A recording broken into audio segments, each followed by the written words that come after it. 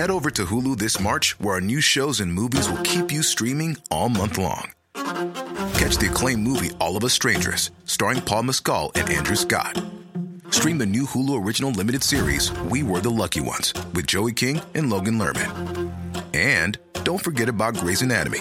Every Grey's episode ever is now streaming on Hulu. So, what are you waiting for? Go stream something new on Hulu.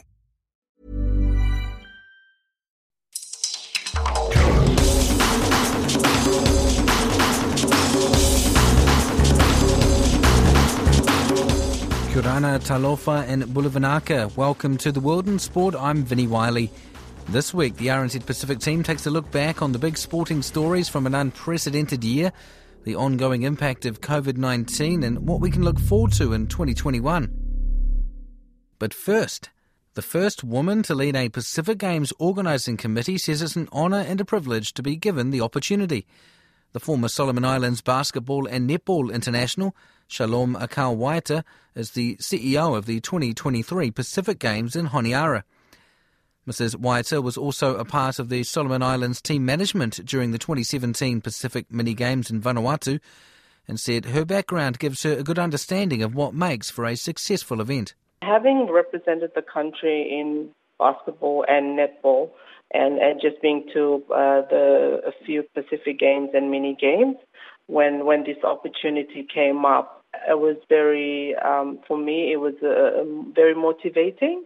I wanted to be part of this, of being able to host the games here and be part of the group, and also having done a lot of work in country with other sports organizations in both netball and now with Solomon Islands Tennis Association, and seeing the development of athletes. This is what attracted me, being able to be part of this undertaking, being able to showcase the Solomon Islands and what we can do in delivering the game. So those experience both as a player yourself representing your country and then on the management team, I guess you'd have quite a range of perspectives then about what makes a good games, what makes it enjoyable for the athletes. Definitely, and that's sort of what I feel that I bring into this position because of the experiences that I've had as an athlete, as an official, and seeing it through those eyes, what it is. So that when we're hosting, bringing those experience into all the planning and the organizing, and delivering the games in 2023. And Shalom, what does it mean to you to be the first female CEO of a Pacific Games organising committee? For me, it's a humbling. I'm honoured to be appointed into this role, to be the first female and first local CEO for the Games. I think this is a great opportunity, and I'm very humbled by this appointment. And I am looking forward to basically bringing everyone from the youngest to the oldest, involving our former athletes, involving our communities in this. This is a national project for us. It's our time to really showcase Solomon Islands, what we can offer, how good we are at hosting, and just being able to bring our communities on this journey to 2023. And so this is a great honor and a privilege for me. And what do you see as the big challenges in your role?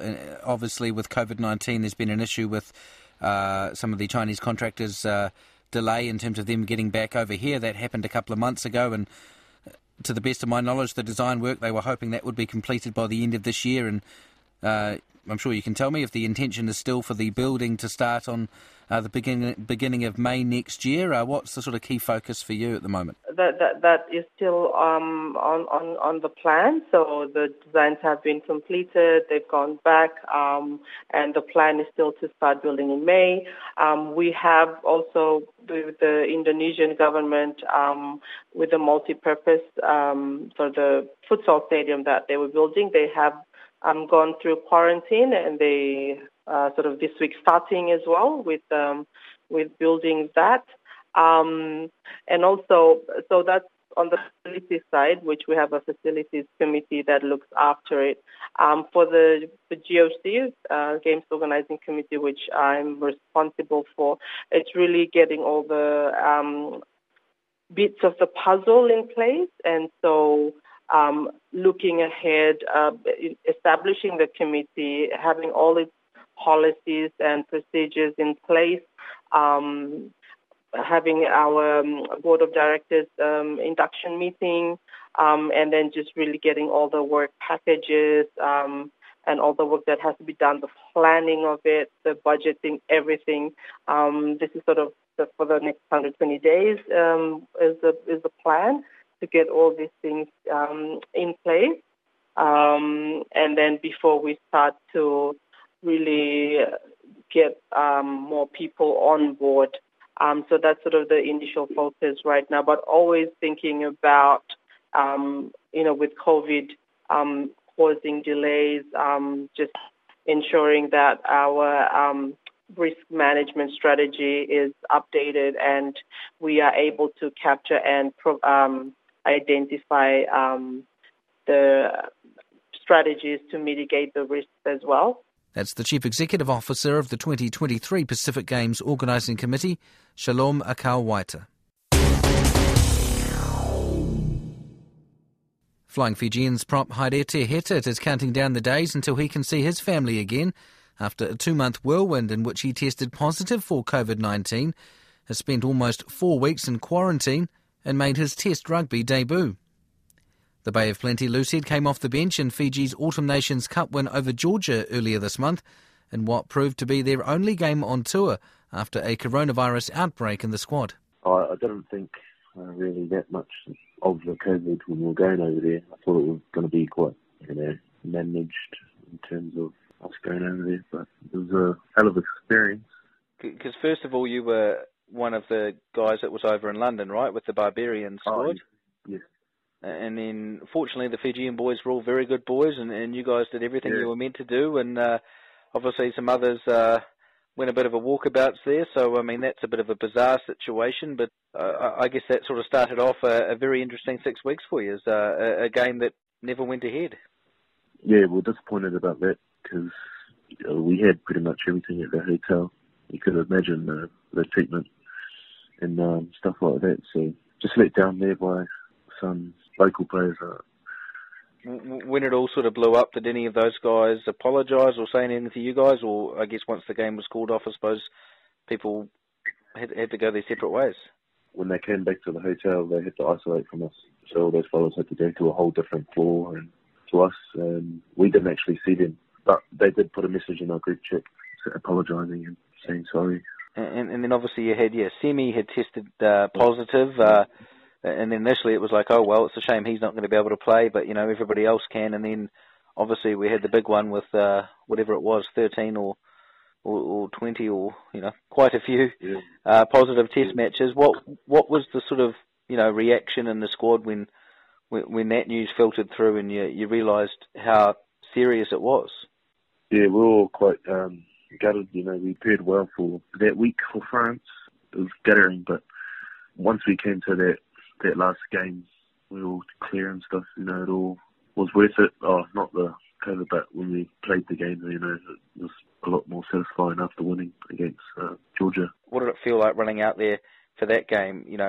Keeping in mind the experience the whole squad had gone through, and then on a personal level for you, playing your first test match for your country as well, in such a circumstance must have been quite surreal. For me, running out for my first time, I was getting a bit emotional there.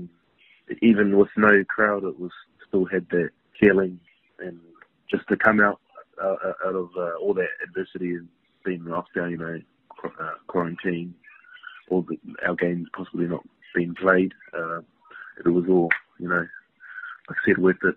And then debuting was something special. Were you one of the positive tests? Are you able to say that, or you don't have to if you don't want to? Yeah, I was one of them. So do you have any idea how that came about? Or, obviously there was quite a few of them that got into the squad somehow. Yeah, so. Nah, I don't. Just had it. tested positive, and then I was feeling a bit not the same because I didn't know what the hell. But I don't know, because we're isolated. When you're in your room, you sort of, even though I was testing negative, you're in your room for so long, and you I don't know, it's all in. I keep thinking it's all in my head. You start just overthinking things. But then I actually tested positive, and then I was like sick for a couple of days, and just body aches, and lost my taste for like 4 days. And then obviously you did test negative, and then you did go back to training, and you did get on the field for that test debut. So as you sit in quarantine up in Auckland now, do you feel 100% again, or? Same fitness, I'd say, and then I probably lost a bit of weight while I was over there. Yeah, body's all good. And so by the end of this process, you would have spent, 4 weeks in quarantine in 2 different countries. Is it any easier because you're close to home, or is it maybe harder because you're so close to seeing friends, family again? It's easier here because, I'm close to home, and the light, start to see the light at the end of the tunnel. Been a lot away for, 2 months now, I think so. So just excited to get out and take advantage of staying at home, just go travel New Zealand. And so who are you looking forward to seeing when you finally get out? Oh, it's my son. I get out on the 24th. That's my son's first birthday. So we have his first birthday on Boxing Day. What was their reaction to you making your debut? He was quite happy. Well, my partner was quite, she was pretty happy that it wasn't for nothing. Going to go there for nothing. Happy that I got out there for a run. That's the Flying Fijians rugby player Haereiti Hetet. 2020 has been a year of unprecedented change and disruption as the world came to a head with a global pandemic. The sporting world has not been immune to the upheaval. But amidst all of the cancelled tournaments, tests and flights, there have still been some successes to celebrate. RNZ Pacific news editor and Penrith Panthers loyalist Kuro Vakauta joins me now to discuss our Pacific sporting highlights for the year. And Kuro, what have you got for us? It has been an unprecedented year, as you mentioned, with COVID. But funnily enough, one of the big sports events or sporting leagues that kicked off in the midst of the pandemic and drew a lot of attention was the NRL. And for me, as a Penrith Panther fan, that was a highlight of my year. They're few and far between, as you've mentioned, but the Panthers went on to have a winning streak of 17 games during their season. They were minor premiers. They made it all the way to the grand final, but then unfortunately lost to the Melbourne Storm 26-20. But the key thing for me was the emergence of players the likes of Jerome Luai, the standoff for Toa Samoa, and also Stephen Crichton, the centre. They were 2 players that really broke out this year. They both made the NRL Team of the Year, along with the likes of Api Koreisau, the hooker, and William Gikau, the second rower, who made the NRL Team of the Year again. That was definitely a highlight for me and something to comfort me during the pandemic.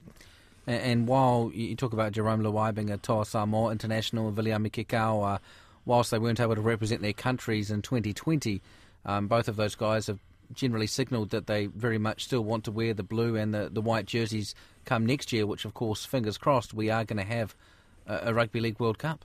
Exactly, the likes of Luai, who has been looked at from all angles as a key player, a star player in the league. He made the New South Wales State of Origin squad for the first time, as did Stephen Crichton.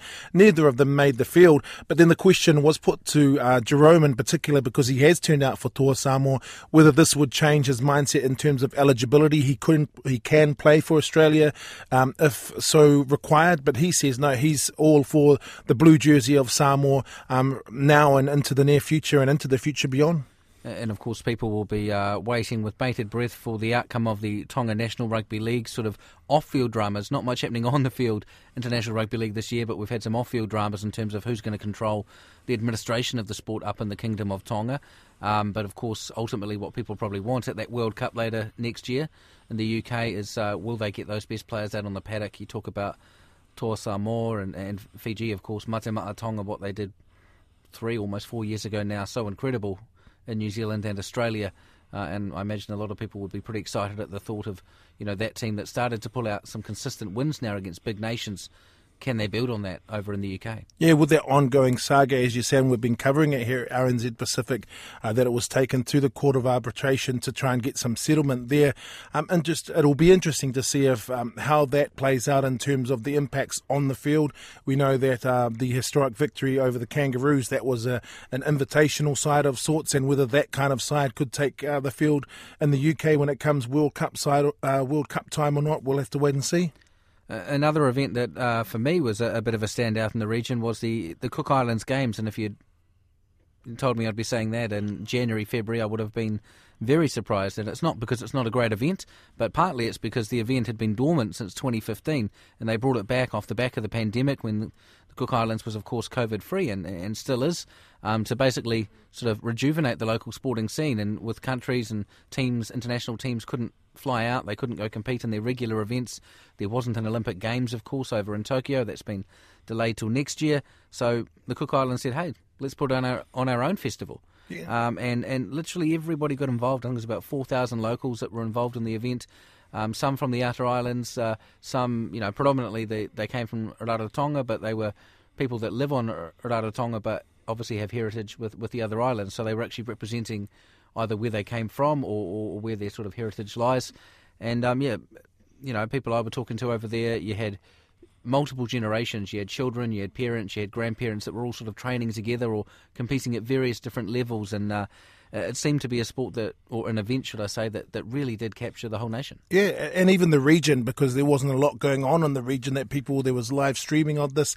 And as is the case with a lot of Pacific events, man, it was so colourful, so entertaining. You had the sports that you see all across in the Olympic type sports, but then you also had the traditional sports like stilt walking and coconut husking as well. So definitely it was one of those highlights of the sporting calendar for the Pacific, and pretty much the biggest event in the Pacific Islands this year.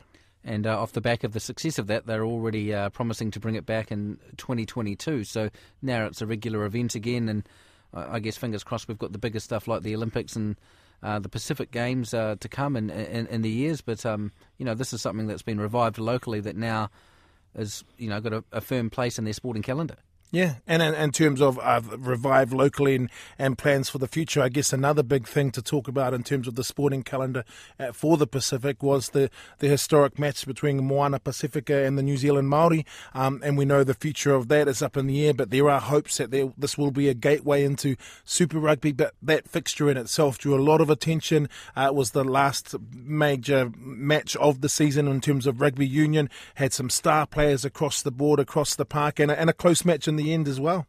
Yeah, and we talk about Super Rugby and what this Moana Pacifica franchise or bid could become potentially, but even as a standalone match, we've got the Māori All Blacks which celebrate New Zealand's Māori heritage, and that team has a long successful history of beating huge nations. But Moana Pacifica, a lot of people saying, well, can we have a game like this every year? And I guess twofold. You've got your Fiji, Samoa, Tonga, Cook Islands, etc., getting their representation in that game, but also people that have already committed to, like the All Blacks, Josh Ioane, for example, and people like that also get to give back to their heritage as well. They can't do it at test level because they presumably enjoy playing for the All Blacks, but this does mean a lot to them and their family that they can also just show that there are different parts of their makeup and how they've sort of come to be who they are, and they can pay tribute to that. Yeah, paying homage to their parents and their ancestors, and it was interesting to see the likes of Ari Savia and Ngani Laumape getting firmly behind the event as fans as well. That was RNZ Pacific's news editor, Koro Vakauta, and that is the World in Sport for the year. We'll be back in February with a brand new program called Champions of the Pacific. Until then, Merry Christmas and a Happy New Year.